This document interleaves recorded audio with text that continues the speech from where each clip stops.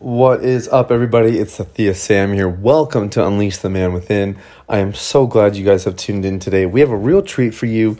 This is Mike Signorelli, and I couldn't even read to you his bio if I wanted to because it's so long. This guy has done so many things in a very short span of time.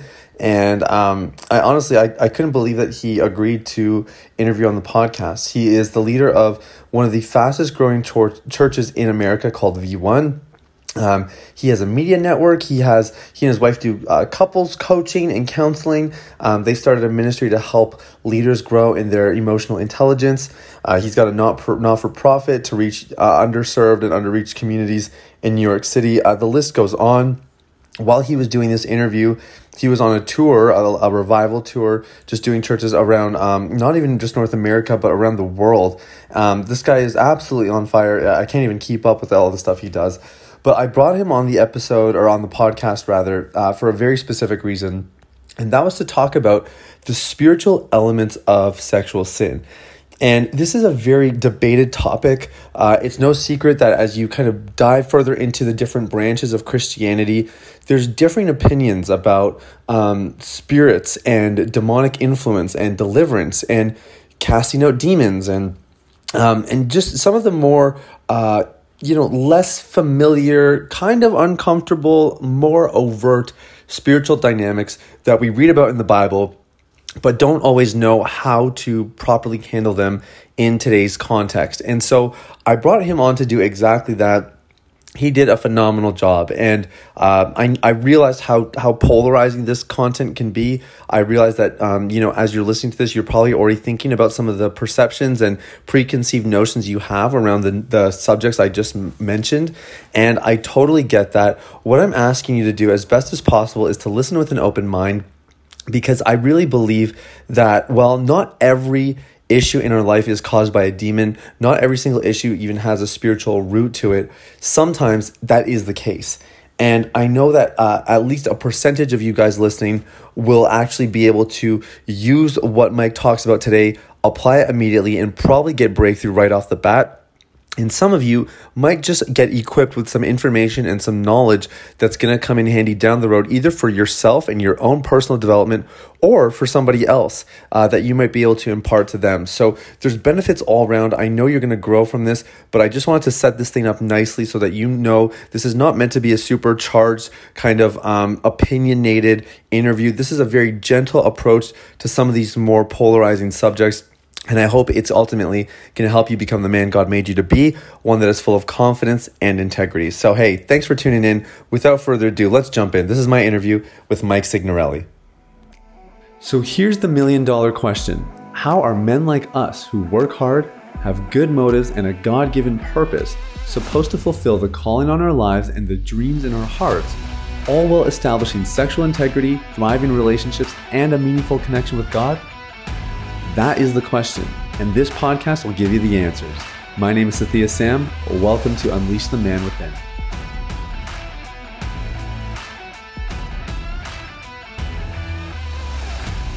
All right, well, here we are with Mike Signorelli. And bro, you're right in the middle of a tour. You carved out a bit of time to sit down and join the podcast. Thanks so much, man. Yeah, well, I don't have my favorite professional microphone with me, but I know God's going to use this podcast regardless. Yeah, I'm here outside of Chicago right now, and the tour has been amazing. Oh, very cool, man. Very cool. So you have a wild story. I mean, you pastor a national church out of New York City, a couple locations. You've only been around for 5 years, I think you said, and you're growing quite quickly. Big following online presence, and it's just amazing to see what God's been doing with you. But I think, like any good story, we all see the growth and the glam, and we're like, wow, this is amazing. Not realizing the level of sacrifice, the pain, and everything else that led you to this point eventually. So I'm wondering if you can give us a little bit of the Mike Signorelli backstory. Tell us a bit about your journey that led you to this point. Yeah, absolutely. I know many people listening right now want to discover their purpose. They want to step into their destiny. They're coming out of a difficult season and they're trying to get some clarity. I know what that's like. I spent years and years absolutely confused, knowing that there was something more for my life, but not knowing how to access it. And, through Christ. And here's the thing, John Maxwell's organization, Enjoy, actually told us as a church that we hit fastest growing church in America category 3 years in a row, and then number one overall last year. And if you would have told me just 7 or 8 years ago that was going to happen, I don't know that I would have even believed you. And I do believe that there's been divine appointments, just like people who are listening to this podcast right now. I don't believe in accidents. I know for me, there's things that I've been exposed to that I can say, when I heard that message, everything changed. God divinely brought me to the place where I needed to hear this for this season, and then click into the next season. And my hope and my prayer is that it's not just about my story. It's about my story unlocking many other stories listening right now. Because actually I was raised in a trailer park by a single mother on welfare. And eventually I was the oldest of 5 kids. So 5 kids, single mom, welfare, social services. Eventually we had multiple abusive stepdads come through, and I'm really the least likely. I'm an introvert by nature, which means that my preferred place is a dark room with a book alone. I tell people my heavenly mansion is just going to be a single room with no light and a lot of books. Couple books on the shelf. Yeah. Yeah. But when I was 15 years old, I had one of those divine appointments where I walked out of church. We were attending just a small church in South Chicago. And I walked out of church after service, and a woman from the neighborhood walked by. Her face, like all the blood left her face. She was in complete shock as she pointed her finger towards me and said, "I never met you in my life, but I had a dream that you preached at my church and revival broke out." And I was absolutely terrified at this whole thing unfolding, because as an introvert and somebody who had encountered a lot of abuse and trauma, I was like, I don't want anything to do with the things of God. I don't even want to talk to people, whatever. And so, but this woman, matter of fact, what I told the woman was, and this is my exact phrase, I was 15 years old. I was like, "Woman, you're crazy.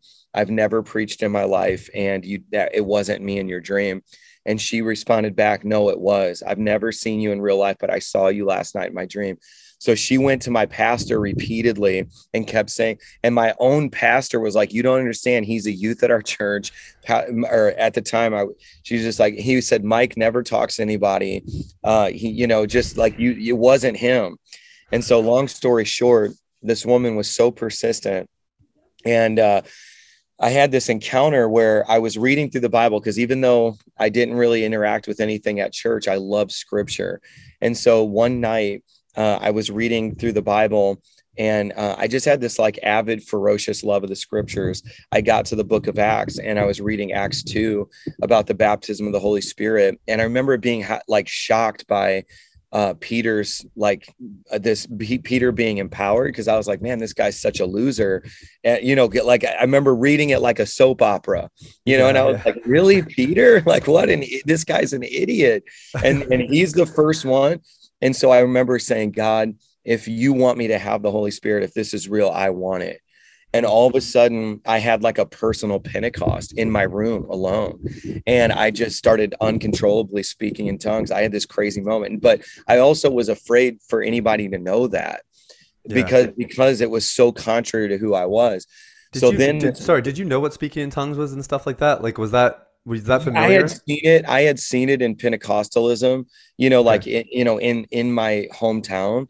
But for me, it was just like contrary to my nature. Anytime anybody around me started even getting passionate about the things of God, I would try to get away from it, just whatever the way I was wired in my flesh. And so long story short, I had this personal Pentecost. Then this woman comes back into the church and was like, Mike's going to preach in my church and revival is going to break out. So finally, my pastor after church grabs me and this woman and brings us into the office and says, "Mike, tell this woman that you're not going to do this, so she'll leave me alone." And all of a sudden something leapt out of my mouth, and I said, "I'll do it." And she was shocked, and my pastor was shocked. And then I was shocked. And so all of a sudden, he was like, really? And I was like, yes, I'll do it. And it was just a supernatural boldness that I had received from the Holy Spirit after that private encounter. And so weeks later, she scheduled this thing with her pastor, and I came out. It was like a special service. I had never preached in my life. The first 15 seconds, I was like stammering, stuttering, super nervous. And the only way I can describe it is like a bolt of lightning hit me, and I just started preaching. And it was almost like I was third person watching myself do it. Because as I was speaking and preaching, I remember thinking, like, what am I saying? How do I know how to do this? And it was like, so then all of a sudden I start watching people jump up out of their seats. They're shouting me down. The young people are, getting excited about it. And then I do like an altar call basically, and ask for salvations, and everybody starts coming up. And then this woman that had asked me to preach, she was like, there's one more. She comes up to the altar with her daughter, who's 4 years old at the time. And she's like, there's one more part of my dream to be fulfilled that I didn't tell you about. And she's like, my daughter was born with a decrepit hand. And in the dream you prayed for, and she was healed. And I just laid my hand on this little girl. I've never even prayed for anybody up to this point in my life. Yeah. And I laid hands and prayed for her, and her daughter's hand just stretched forward and was healed. The place goes into complete and total pandemonium. I mean, I'm talking like pandemonium is the only word. I mean, like not screaming, like excitement, like fear. Like, and that's, I think there's like levels and dimensions of like the spiritual realm.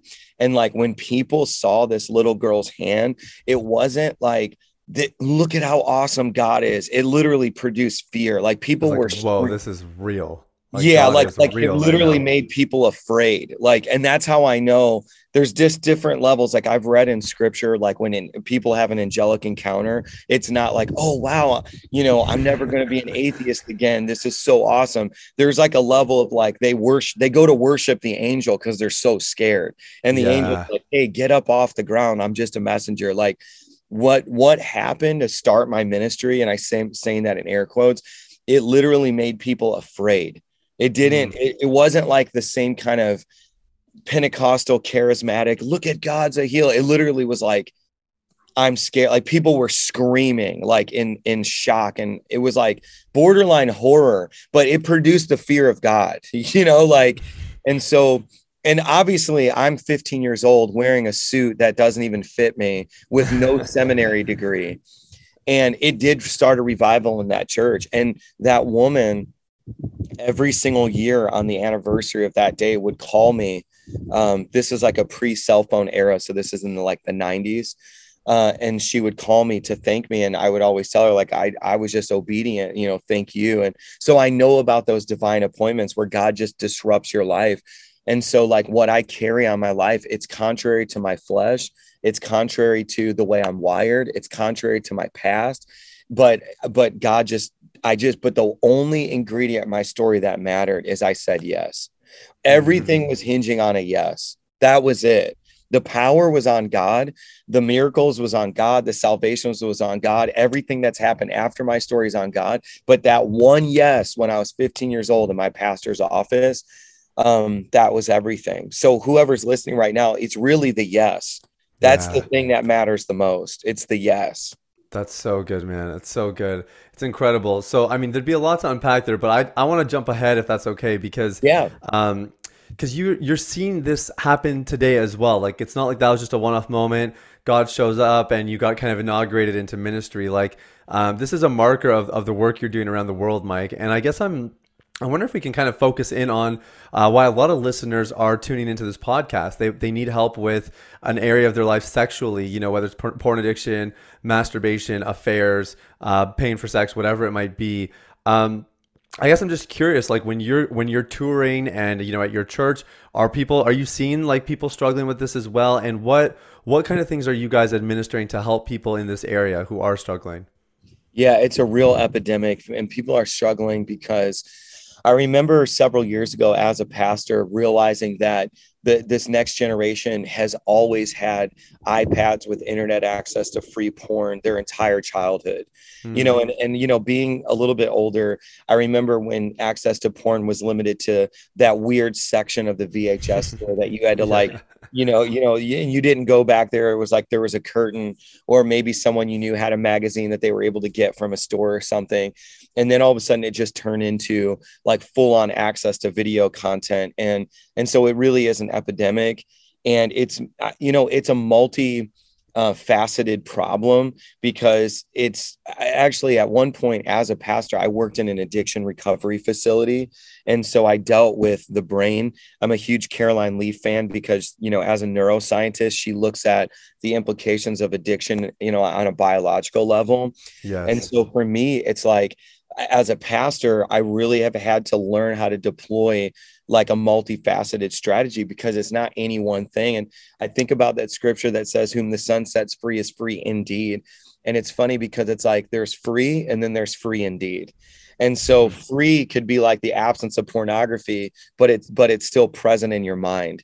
And so you're not free indeed. You're just free, right? It's like an alcoholic, sometimes in AA, they'll say, I'm always an alcoholic, because the freedom of Alcoholics Anonymous for a lot of people is just, I'm free, but I'm not free indeed. I'm just one drink away. Wow. And so I think for me, what I've been helping people understand is that when you look at the life of Christ and the way that he discipled people and the way that he taught people to be discipled, he was teaching them free indeed. And that to me is like what I try to do. And so it's biological, it's spiritual, it's carnal, which is just a daily existence and existential freedom. It's like, I've got to crucify my flesh. I've got to walk this out today. Yeah. And then sometimes it's demonic as well. And so as I'm on this tour around the world, whether it's digitally or physically, we encounter people that are experiencing bondage on all of those levels. And it can be so frustrating, so frustrating. Yeah. So this is awesome, man. And I totally agree. There's a bunch of different strands to it. And I'm wondering if we can maybe double down on, you kind of talked about the spiritual element and then sometimes the demonic component as well. I don't know if those are one of the same or separate. I'm not sure how you go about it, but let's say you're talking to someone or there's somebody in front of you while you're ministering, and you can kind of tell that the element is spiritual. How does somebody go about tackling that area of their lives if there's sexual sin involved? Yeah, absolutely. Well, I would start by saying this: when not everything is a demon, right? And I don't, you don't want to create a context where people are like, oh, I get it, my problem is, demonic. But I will say this, one of the easiest ways to understand it, and I try to teach this as frequently as possible, is like, you have this situation where there's Saul, the king of Israel. So I'm going to start like old covenant. There's Saul, the king of Israel, and then there's David. And we have this weird scenario where they both sin. Like, they both sin. David sins sexually with Bathsheba at one point. David dishonors the king, which was sin as well, like rebellion. There's many different sins of David recorded in scripture. And then at the same time, you have the sins of Saul, which is pride. He actually tries to conjure up Samuel. And so you get into this weird, like, witchcraft, like necromancy type situation. And so it's like both of them are sinning, and both of them have repeated sin in their life. But Saul is vexed by demons and David is not. And so you never hear deliverance ministers talk about what we're talking about right now. And I feel like this is a revelation that God's given me, because it helps people understand, like, in a very simplistic way, like, when is it demonic? Because it's like, okay, they're both two men, they're both sinning repeatedly, but one is not vexed by demons and one is. Why? And I think it's just simply, when you look at the life of David and the way he orientated himself towards God, he was quick to repent. Like, we have his recorded prayers in scripture, and David was like, renew a right spirit in me, God. You see this dialogue with God where it was like, I dishonored the king. Oh, I can't believe I did that. I should have never cut off his garment. I should have never done that. It was like he constantly, then, with Bathsheba, as soon as the baby dies, it's like he's mourning. I can't believe I did this. It's like you just see this like brokenness in David. You see this like heart of repentance. He's like going back, and you just don't see that in the life of Saul. You just don't. It's almost like Saul is always upset he got caught, and he's always upset it didn't work out. So it's like he's mad he didn't, he's like he's upset that he got caught, and then he's upset that his strategy didn't work out. And then you look at David, and David's got this real repentance. And so why do I say that? Because repentance closes the door to the demonic. And what happens is, if anyone listening right now left open their front door of their house, more than likely nothing's going to walk in within the first hour. Like, you're not going to have squirrels, rats, deer, nothing's going to walk in. But if you leave that front door open perpetually 24 hours a day, you're basically guaranteeing raccoons, squirrels, rats, deer are going to eventually infiltrate your house. And so what you see in the life of Saul versus David is David he leaves the door open. He's like, I can't believe I did that. And he closes the door through repentance. Then there's Saul, who just leaves that door wide open, and it produces the context where one is vexed by demons and one is not. And so are you immediately demonized, when you masturbate, when you watch porn? Are you immediately demonized when you, do these different sexual acts?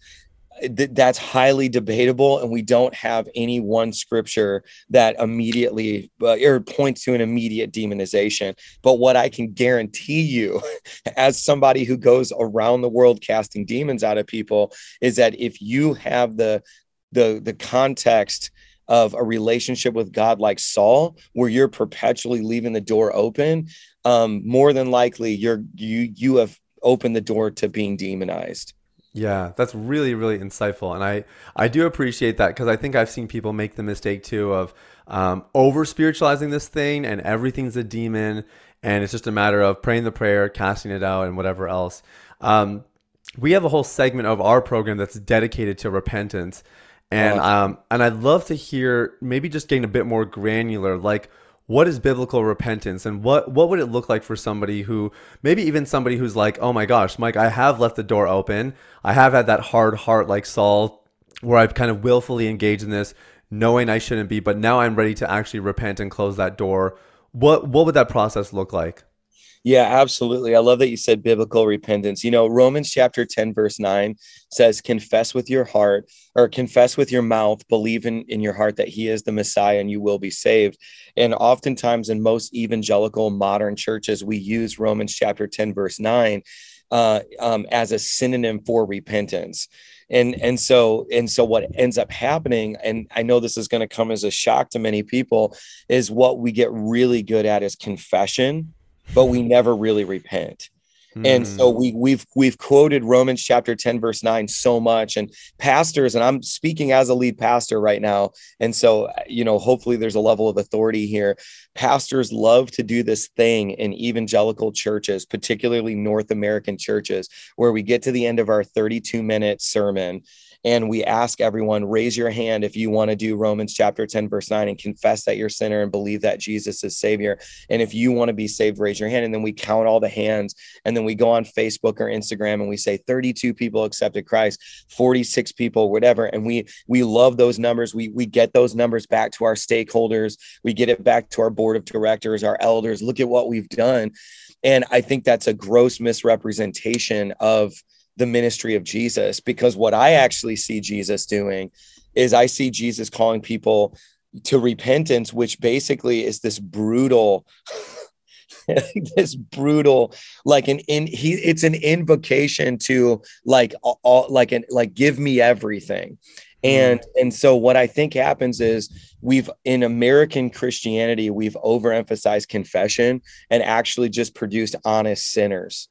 Like transparent, honest sinners that are like, yeah, I admit I masturbate all the time. I admit all the time I pay for sex all the time. I admit. But admitting it is just the first step. You know, and what Jesus actually said was, no man builds a house without first calculating the cost. And so what happens is pastors are so willing to bring people to this moment of raise your hand if you want to accept Jesus, you know, that I think the real message is, wait a second, calculate the cost. Like, matter of fact, this revival tour I'm going on is me saying, standing in a church every Sunday does not make you a Christian, just like standing in a garage will not make you a car. And like, and I really bring people to this moment where I'm like, true biblical repentance is, God would rather you throw your phone away after listening to this podcast and just have an analog Nokia style phone that will not let you view pornography for the rest of your life. And what you give up, because you've calculated the cost, like to build this house, like what you're giving up is, I have a phone that only displays text, because those phones exist. Yeah. And I'm going to get, like, my repentance is, I am going to sell my phone or give it away that can show me in any device, because my level of repentance is cut off your hand so you save the rest of your body. And so like, I'm going to give up my phone. It's just like, the real gospel is brutal. It's brutal. And I think that we've lost the brutality of the gospel. Like, it really is like, it's almost like, remember in the early 2000s when the Passion of the Christ came out, and there was like a wave of salvations because like the depiction of the mutilation of Christ's body was so visceral and so real that people were just vomiting in movie theaters. They were throwing up. And it's like, I think what happened is, we had like white Jesus on these photographs, like blue-eyed, blonde-haired white Jesus, which I call him Kevin. You know, it's the picture that everybody has in their grandmother's house hanging up. And like, we tried to eliminate the brutality of the cross. And then once like I think it was like Mel Gibson showed people, and they're like vomiting in movie theaters, and they're like, I can't believe what Jesus really went through. You had a wave of salvations because we made it real again. Yeah. And I think right now it's like, we've disconnected the brutality of the gospel, where it's like, no, like, we've got to restore it. And I think what I'm doing on this tour is just restoring, like, I wish so badly that a 30-second prayer at the end of a 32-minute sermon was enough. But when you really look at the ministry of Jesus, he's actually going to ask you to give it all up, which is biblical repentance. That's so good. And like, I think what I'm trying to restore back into the ingredient is pain. Like, it is going to hurt you. Suffer well. Like, learn how to suffer well. It is actually going. And I think a lot of pastors have lied to people and divorced pain from the process. It's like, no, it is going to hurt you. Like, I was actually at one point in my story in my mid-20s, my dad died. My biological father died of a genetic brain disease, which I found out that I have a 50% chance that I have it. And then that means my kids could have it. It devastated me. It broke me. It was like this crazy thing. I actually stepped out of ministry, gave up my credentials for a while, and just like went on this crazy. And I ended up developing alcoholism in the midst of that season of my life. I'm very open about it. It's a point of freedom for me now. And so I know what addiction is biologically. And I actually eventually had to go through like a medically supervised withdrawal, situation because you can die from getting free from alcohol, and yes. So long story short, though, I remember at one point sitting with a pastoral counselor and him just saying, like, you have to learn how to suffer well.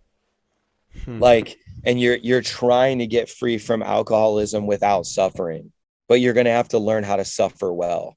And I really feel like the gospel, like true repentance, is sharing in the suffering of Christ. Like, he took his cross, now you take yours. Yeah. Like, purity is suffering. Like, there's no way around it. Like, purity is suffering. And as you suffer well, you're cultivating this deep and profound appreciation for your Savior and becoming more like him. And there's levels of knowing him that you're never going to know him unless you're willing to suffer. And so when this revival tour, I'm really saying, like, suffer with me. You know what I mean? Like, because watch, this is the good news. There can be no resurrection unless there's first a crucifixion. Right. And so the good news is when you're baptized, what happens? You go under the water, which is a lack of oxygen. There's no oxygen. You die if you stay there long enough, right? Mm-hmm. But then when you come up, it's like it's an acknowledgement of resurrection power. And so first the suffering, then the resurrection. And so it's like the new you is on the other side of the suffering. So you got to be willing to go through it. And it is going to be painful, but then that's also when the resurrection, it's the suffering becomes your badge of honor. Like, look, I did it. I went through that. You know what I mean? Like I went through the deliverance. Mary Magdalene had 7 demons when she met Jesus. Mary Magdalene, 7 demons, and she had to go through the deliverance. But then after she went through the deliverance at the resurrection of Christ, the angel comes and visits Mary Magdalene, says, Mary, I need you to go tell this story now. Go tell them. Right. And so she's activated in her purpose. So first there's the deliverance, then there's the destiny. She's activated. And so I think a lot of people, like, they don't want to go through could you be listening right now and you have 7 demons like Mary Magdalene and you need to go through the deliverance. But after the deliverance is the activation of your destiny. It's like you've got to go through the pain to get the resurrection. That's how birth happens, and look at how we do biological birth now. You basically numb the entire lower half of a woman. You do whatever you can to create comfortability around that birth. But real birth is incredibly painful. But what do you get? You get to hold that baby. Yeah. And so it's just like what I hope people who suffer with sexual addiction of all kind understand is, like, if you'll go through the pain, you'll get the reward of birth, which is holding the baby of your next season, holding the baby of promise, holding the baby of your purpose. But you got to be willing to push through that pain, man.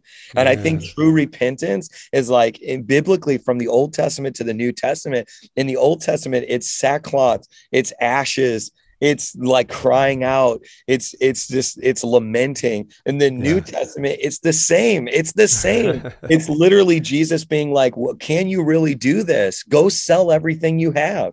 And the guy's like, I can't do that. It's you know what I mean? True repentance never lost its pain threshold. Yeah, the requirements are the same, aren't they? Yeah, the only thing is, and this is what I love, I say this at every revival meeting we've been having, the difference though is that God will never ask you to do something that he will not empower you to do through the Holy Spirit. Right. Just like in the beginning of this podcast, I told my story about being asked to preach. I was divinely asked by God to do that. But then when I stepped into my yes, within 15 seconds, I was empowered by the Holy Spirit to actually preach. Yeah. So it's like, and that's the secret for the people listening right now is when you say yes to true repentance, there's going to come some point along that journey of pain where you feel the empowerment of the Holy Spirit. And he's like, okay, son, okay, daughter, now here's the empowerment to do it. I got you. I just needed your will to click into alignment with my will. And because really, Revelation chapter 12 tells that story of like how, when Lucifer's tail swept down a third of the stars of heaven and cast them to earth. And so like the beginning of the demonic is literally Lucifer saying, I am like God, which is basically, what is that saying is I have a form of power. And so like, it doesn't surprise me that true repentance is the opposite of that. It's the opposite of the Luciferian declaration. It's not, I am like God. Oh, if I just try hard enough, I can get free from porn addiction, because I am like God. Oh, if I just like push a little bit harder, that's all secular humanism, which is Luciferian. That's like demonic in and of itself. The true declaration of repentance is like, I'm nothing like God. Like I have no power. I have no ability. I can't do this. Like my father couldn't do it. My grandfather couldn't do it. They were fornicators. They were adulterers. They were addicted to porn. Like everything on both sides of my family through the generations is broken and messed up. I'm nothing like God. And then once you make that declaration of like, he's king and not me, you become the opposite of the son of Satan. You become a son of God. Yeah. You know, because how many times in the New Testament was there a statement like literally, you are a son of the devil? But why? It's not because you're doing seances in your basement. It's not because you have a huge pentagram with salt. It's because the original Luciferian statement was, I am like God. And as Right. long as you stay in that heart posture of like, you make your own future, you make your own existence, you make your own, business, you whatever, you're creating your own reality, then you are the son of Satan, because that's exactly what he said he did. But then to become a son of God, you're basically like, I don't want to make my own future. It makes me want to cry right now. I feel the anointing so strong. When I was 15 years old, it was like I had to say, like, I don't want to be a preacher, but the Lord's calling me into something, and I have to surrender to His plan, not my plan. Yeah. And that, I think, with like whether it's porn addiction, whatever form of sexual brokenness we have, you have to get to that point where you say, I am not like God. I am not my own God. And then once you reach the real subterranean level of brokenness, of true repentance, where you're like, I can't even have a phone. You know what I mean? I can't even do this. And you start getting there. You click over to this alternative power source, which is really the gospel. Yeah.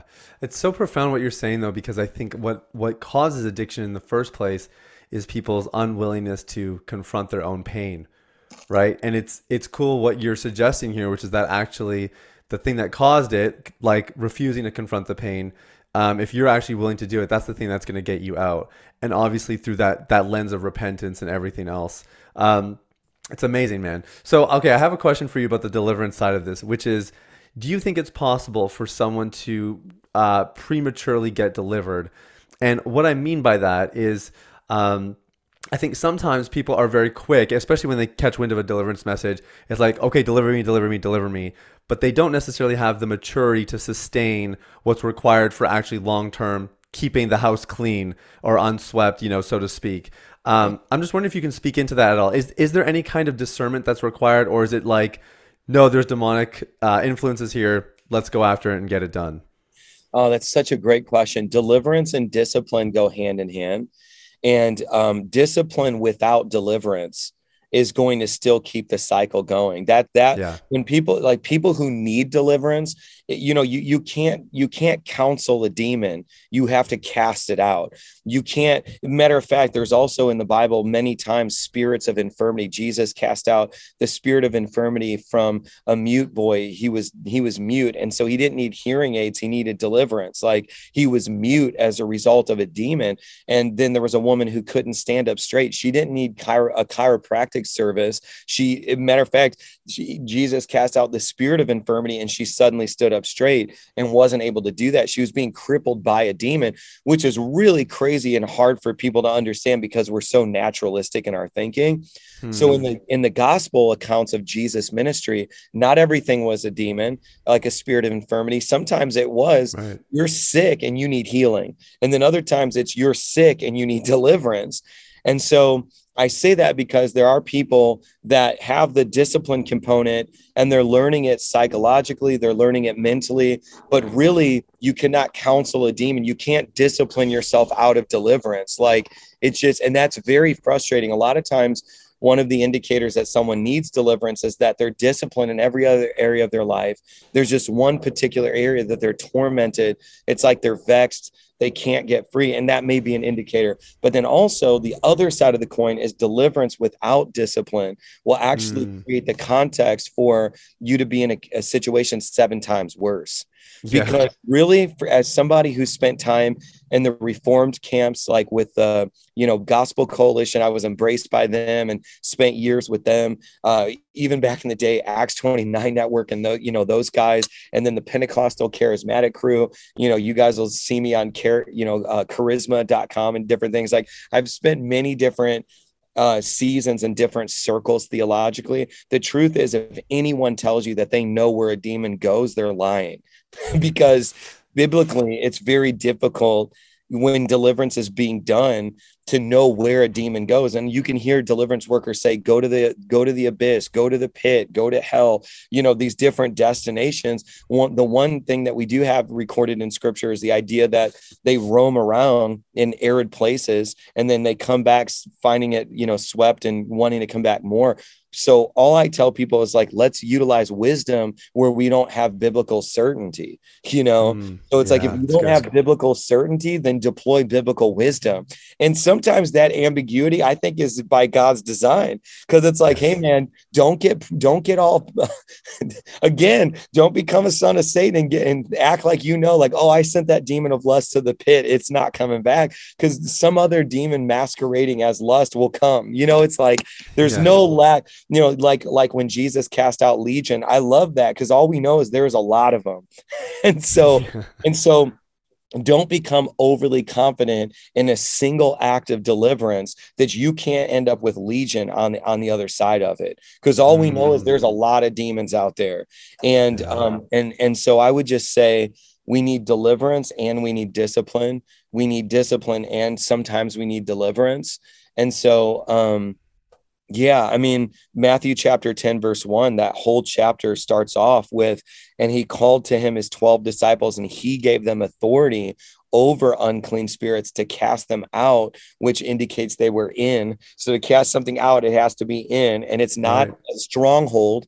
It's not a mentality. It's because a lot of times we want to, the courteous Christians, where it's like they love, like, courteous Christians, they always want it to be a mindset, a stronghold, a curse. But it's like, Matthew chapter 10, it's like, no, this is a disembodied personality.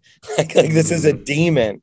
It's like, we don't want to call it a demon. It's like they over unclean spirits. It's like, no, there is an actual spirit that's in you that needs to be cast out and to heal every disease and every affliction, which is Matthew 10, verse 1. And so I would say, to answer your question, it's deliverance and it's discipline, and it's funny to me that, like, that dimension of authority was granted to the disciples at a certain duration of time after they've been disciplined. Right. Good point. Yeah. They became disciples first. Yeah. They became disciples first, and then were given that. And so they were going through a process of accountability, receiving rebuke, receiving correction. And then Jesus releases that at a certain duration of time. You're 10 chapters into the book of Matthew by the time you see them getting granted that authority to do that. And then another one too is even Jesus himself. It's interesting because he teaches with a new dimension of authority outside of the wilderness, where he's tempted by the devil. And so he was tempted by the devil, not demonized. And so you see him fighting Satan with the word, not with a worship song. Like, thank God for Elevation Worship and Maverick City and all that. But like, Jesus didn't fight the devil with a worship song. He fought him with scripture. And, and so you have like two kinds of warfare happening. One is Jesus fighting Satan externally with the word. And then we have scriptures like, resist the devil and he'll flee from you. And so that's not deliverance, that's resistance, that's discipline. And so Jesus is demonstrating, like, the devil's not in me, but the devil's around me. And I am fighting him with scripture and resisting, we have that. But then you also have this dimension of deliverance where it's in going out. And so, like, for those of you struggling with addiction, you really got to look at it like, do I need to cast something that's in out? Or is there something around that needs to be resisted so it flees? And so it's like, one, I'm speaking and declaring the scriptures like Jesus did and resisting. And then two, I'm doing deliverance. And so, and or both. Yeah, that's so good, man. So good. Okay, I want to honor your time. I know you got to grab a flight. If people want to connect with you, man, you got a book coming out. Maybe they want to catch you, online or wherever. What would be some places for them to connect with you? First of all, this is one of my most favorite podcasts ever. I know I talked your ear off, and mainly I talked, but No, this is awesome, man. Yeah, it was so rich, and there were so many practical things for people to latch onto. And so I would just say this: the book is out, and it actually is entitled "From Chaos to Clarity." And the chapters of the book take you through a process of going from complete and total chaos in your mind, in your soul, in your emotions, in your spirit, all the way to clarity. At the end of every chapter, you can fill in and answer questions. It's super practical, but super natural. Cool. And so I would say go to MikeSignorelli.com. Check out everything there, MikeSignorelli.com. And then probably more so than that is go to my YouTube channel, subscribe to my YouTube channel, because I've got so many videos on self-deliverance, guided deliverance. Do I know I have a demon? How do I know it's the flesh versus a demon? It's all at my YouTube channel, like literally hundreds of hours of teachings on this stuff.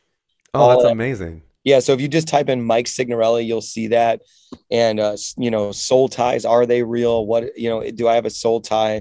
I think I have tons of videos on sexual perversion, demons of sexual perversion. You could see me cast out a spirit of masturbation from a girl, which was crazy because I don't always think masturbation is demonic. Sometimes it's actually just a discipline thing or whatever. But for her, it was demonic. So you could literally watch me cast a demon out that was, under the name or the guise of masturbation. So it's all at my YouTube channel. So I'd say go there and check it out. Yeah. Perfect. Yeah, we'll put a link to all that in the show notes. In the meantime, I totally agree, man. This was really rich, very comprehensive. Thanks for your time and your wisdom today. Really appreciate it, Mike. Yeah, it was such an honor. And for all your faithful listeners, this guy is the real deal. And so I'm really encouraged, and I can't wait to connect with you on like a deeper level. Yeah, me too, man. Me too. Thanks again. I appreciate it. Absolutely. Well, there you have it, guys. That was my interview with Mike Signorelli. And man, I was so grateful that he took a little bit of time out of his day. Like I said, he's literally in the middle of a global tour. He had to leave sharp, like on the hour, because he had to go catch his flight. And I was really just grateful for the wisdom that he imparted. So look, we're going to put the links in the show notes. I would highly recommend you go check out his YouTube channel. Some of those videos he was mentioning at the end sound really relevant for some of the content that we talk about and the things that we deal with here. And if you want a breakthrough and you're thinking, hey, maybe this is the one area I haven't tackled, or I have tried tackling it, but I don't know if I've done it correctly. You have a seasoned expert now offering some really profound insights that are going to help you resolve the spiritual roots once and for all. And if you're looking for a system that tackles maybe not just the spiritual roots, but the emotional roots, the psychological roots, and some of the other dynamics that are at play that often drive our sexual misbehavior, I want to encourage you to get your copy of The Last Relapse. That's my best-selling book that helps men resolve the root issues of porn addiction in a very systematic approach. And if you follow what we teach you in that book, it also comes with a free workbook. So especially if you do the workbook content and you really take it seriously, you're going to make some incredible discoveries. You are going to make huge steps towards that place of freedom. And the best part of all is you're going to actually enjoy the process without white knuckling and bouncing the eyes and all those little gimmicks that really don't work long term. So you can get a free copy of this book at thelast-relapse-book.com. I'd love for you to do that, and I hope it helps you in your freedom. But without further ado, guys, I am just so grateful for you. Thank you for listening. Have an amazing day, and we'll talk soon. Bye-bye. Hey, everybody, it's Sathya again. Thanks for listening to Unleash the Man Within. I wanted to take a quick moment to let you know about a free ebook that I wrote for you called The Ultimate Guide to Porn Recovery. It provides a basic framework for the recovery process and a few of my top tips completely free of charge. You can get it now at www.ultimaterecoveryguide.com. That's www.ultimaterecoveryguide.com. Now, if you've been impacted by the podcast and you want to show some support in less than 60 seconds, there are 3 ways you can do that. First, you can leave a rating or review on your podcast platform. This lets people like you know that the content here is valuable. Secondly, you can share this episode with someone in your life that might benefit from the content. If you're passionate about helping other people experience freedom and success in their lives, this is one of the easiest ways to do that. And lastly, you can subscribe. I personally only listen to the podcast that I subscribe to.